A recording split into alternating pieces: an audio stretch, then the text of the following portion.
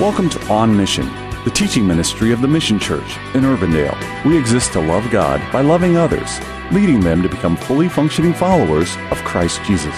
Today we conclude Mike's message on Luke. Hebrews chapter 2, verses 14 and 15 say this.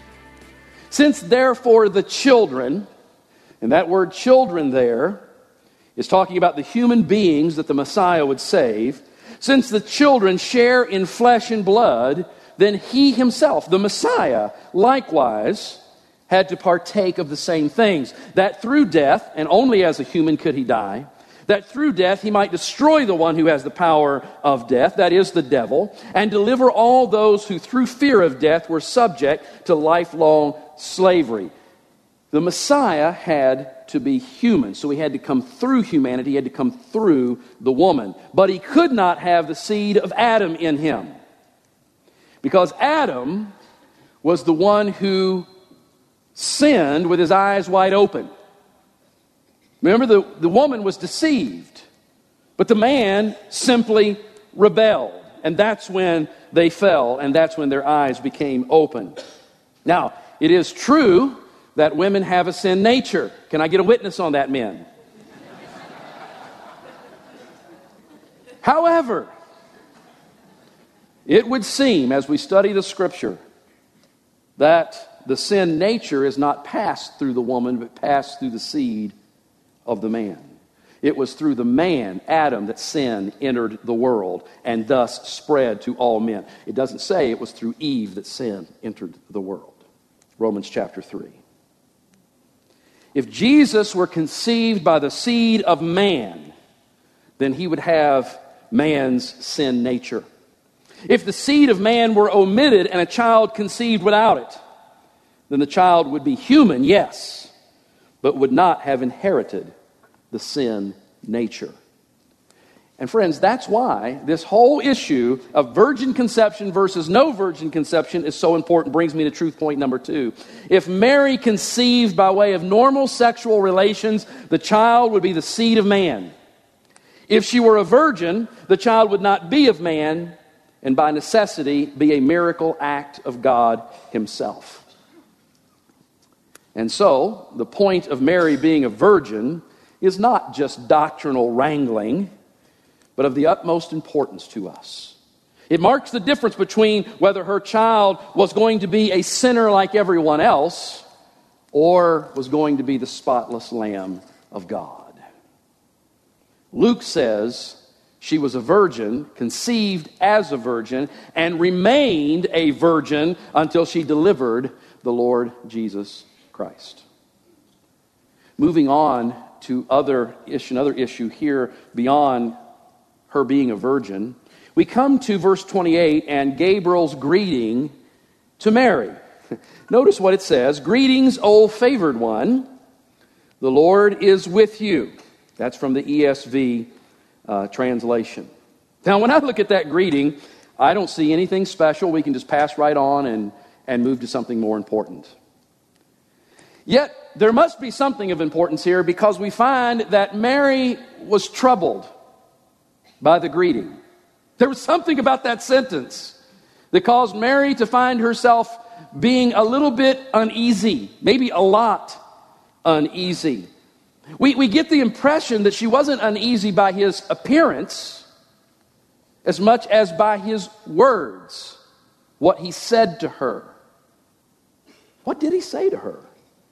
O favored one. Now remember the geographical context we painted last week? Where Mary was born, where she grew up, the lot of life that she had? I'm sure she's sitting there thinking, or standing there, or kneeling there, or prostrate on the ground there thinking, how am I favored? Why am I favored? I'm just a young, educated, unsophisticated girl from Nazareth, engaged to a simple carpenter. What is this favoring you're talking about? Hey, man, look up ordinary in the dictionary, and my picture is right there. What did Gabriel mean by that statement? Well, I'm going to tell you what he meant, and then I'm going to tell you how it's gotten all messed up. Here's what he meant. He was announcing to her that God had chosen her to be the recipient of uncommon divine grace. That's why she's troubled, because she understands somewhat of what he's talking about. God has chosen you, little Mary, to be the recipient of uncommon divine grace. Specifically, what is that divine grace? It is the supernatural ability to conceive and carry to term the Christ child. And the point that I want to make sure you get here this morning is that Gabriel's announcement indicated to Mary that God was going to give her something she didn't already have. He was going to bestow upon her this uncommon grace. Now, it's important that you hold that thought in your head, because there has arisen over the last I'd say the last 1,500 years, an errant teaching about this whole thing based on this greeting. And that's why we're taking the time to tear it apart. Based on an errant translation in the Latin Vulgate, which was a Roman Catholic Church initiative to translate the Scriptures out of Greek, the New Testament out of Greek into Latin, there was an errant translation which rendered, instead of it being Mary, favored one, it was put in the Latin Vulgate, Mary, full of grace. Most of you are going, so? Well, the Roman Catholic Church then created a teaching which led to Mary being worshipped, because of that statement, as a co-dispenser of saving grace along with Jesus. Now, I'm going to talk a little bit about the Roman Catholic Church. It is not my intention to lambaste or make fun of. That is not my point. My point is just to report the facts. And the fundamental problem with this whole issue is this: that when translated as Mary favored one, then this is what we understand. We understand that Mary is simply a girl who is devoid of any intrinsic, that means natural, grace within her, and she's about to be blessed by God as He bestows something on her she doesn't already have. When we translate it as Mary full of grace, Mary then by nature is filled with divine grace, thus not being a recipient of anything from God, but being recognized as one who can give from her own storehouse God's grace to others. The teaching of Mary being full of grace was put into a prayer form. It's called the Ave Maria. And it reinforces the teaching. Here's the prayer. I put it in your note guide. Hail Mary, full of grace. The Lord is with thee. Blessed art thou among women, and blessed is the fruit of thy womb, Jesus. Holy Mary, Mother of God, pray for us sinners now. Why would you ask Mary to pray for you? Why would you ask Mary to intercede for you unless you believe Mary had something to give you or had some influence? Holy Mary, Mother of God, pray for us sinners now, and especially at the hour of our death. Because if any time you need divine grace, it's when you're about to cross over. Amen. But this whole issue goes deeper than a simple prayer. According to papal proclamation, the Roman Catholic Church took the position of full of grace, Mary being full of grace on her own, thus elevating Mary to the same status in part as Jesus. Here are these papal proclamations. Pope Pius X, in his encyclical Ad Diem Lilium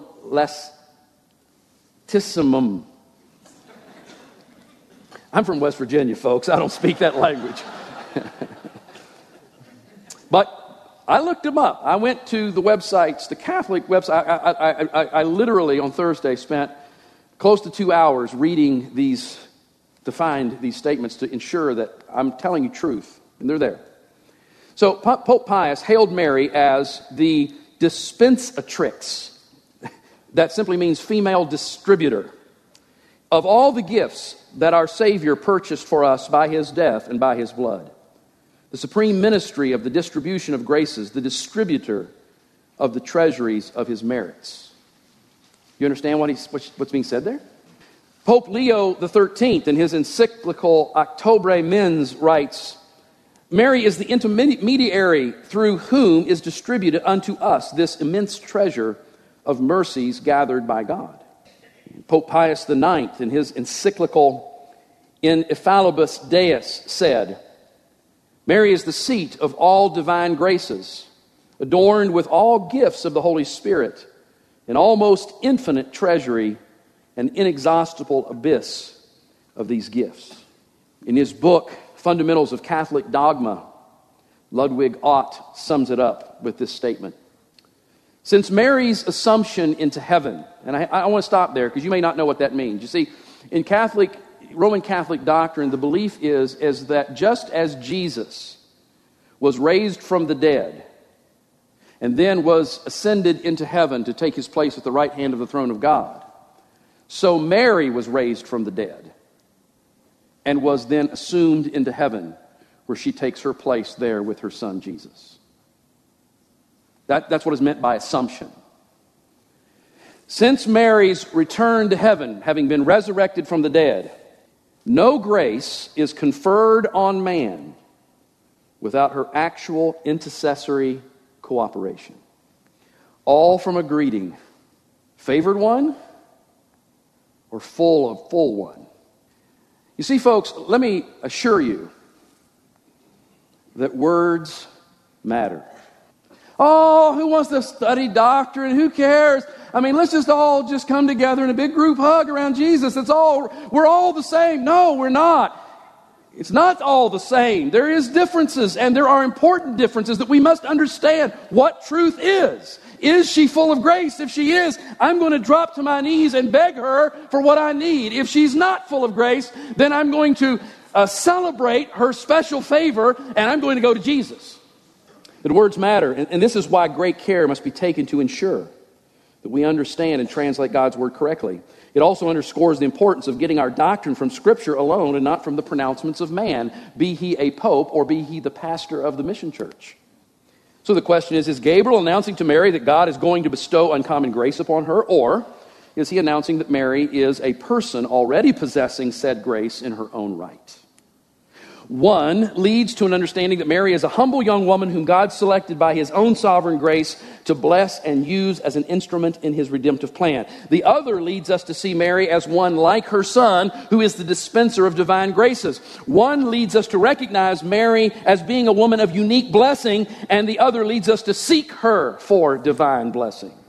Gabriel's statement is clear, both in the words that he used and in Mary's understanding of them. God is favoring her. He is bestowing grace to her to be his vessel to bring the Son of God into the realm of humanity. She is not a dispenser of any grace to anyone, but like you and me, she is the needy recipient of the grace that her Son would win at the cross. That's the truth. That is the truth. This is On Mission. The Mission Church is located at 12001 Ridgemont Drive in Urbandale.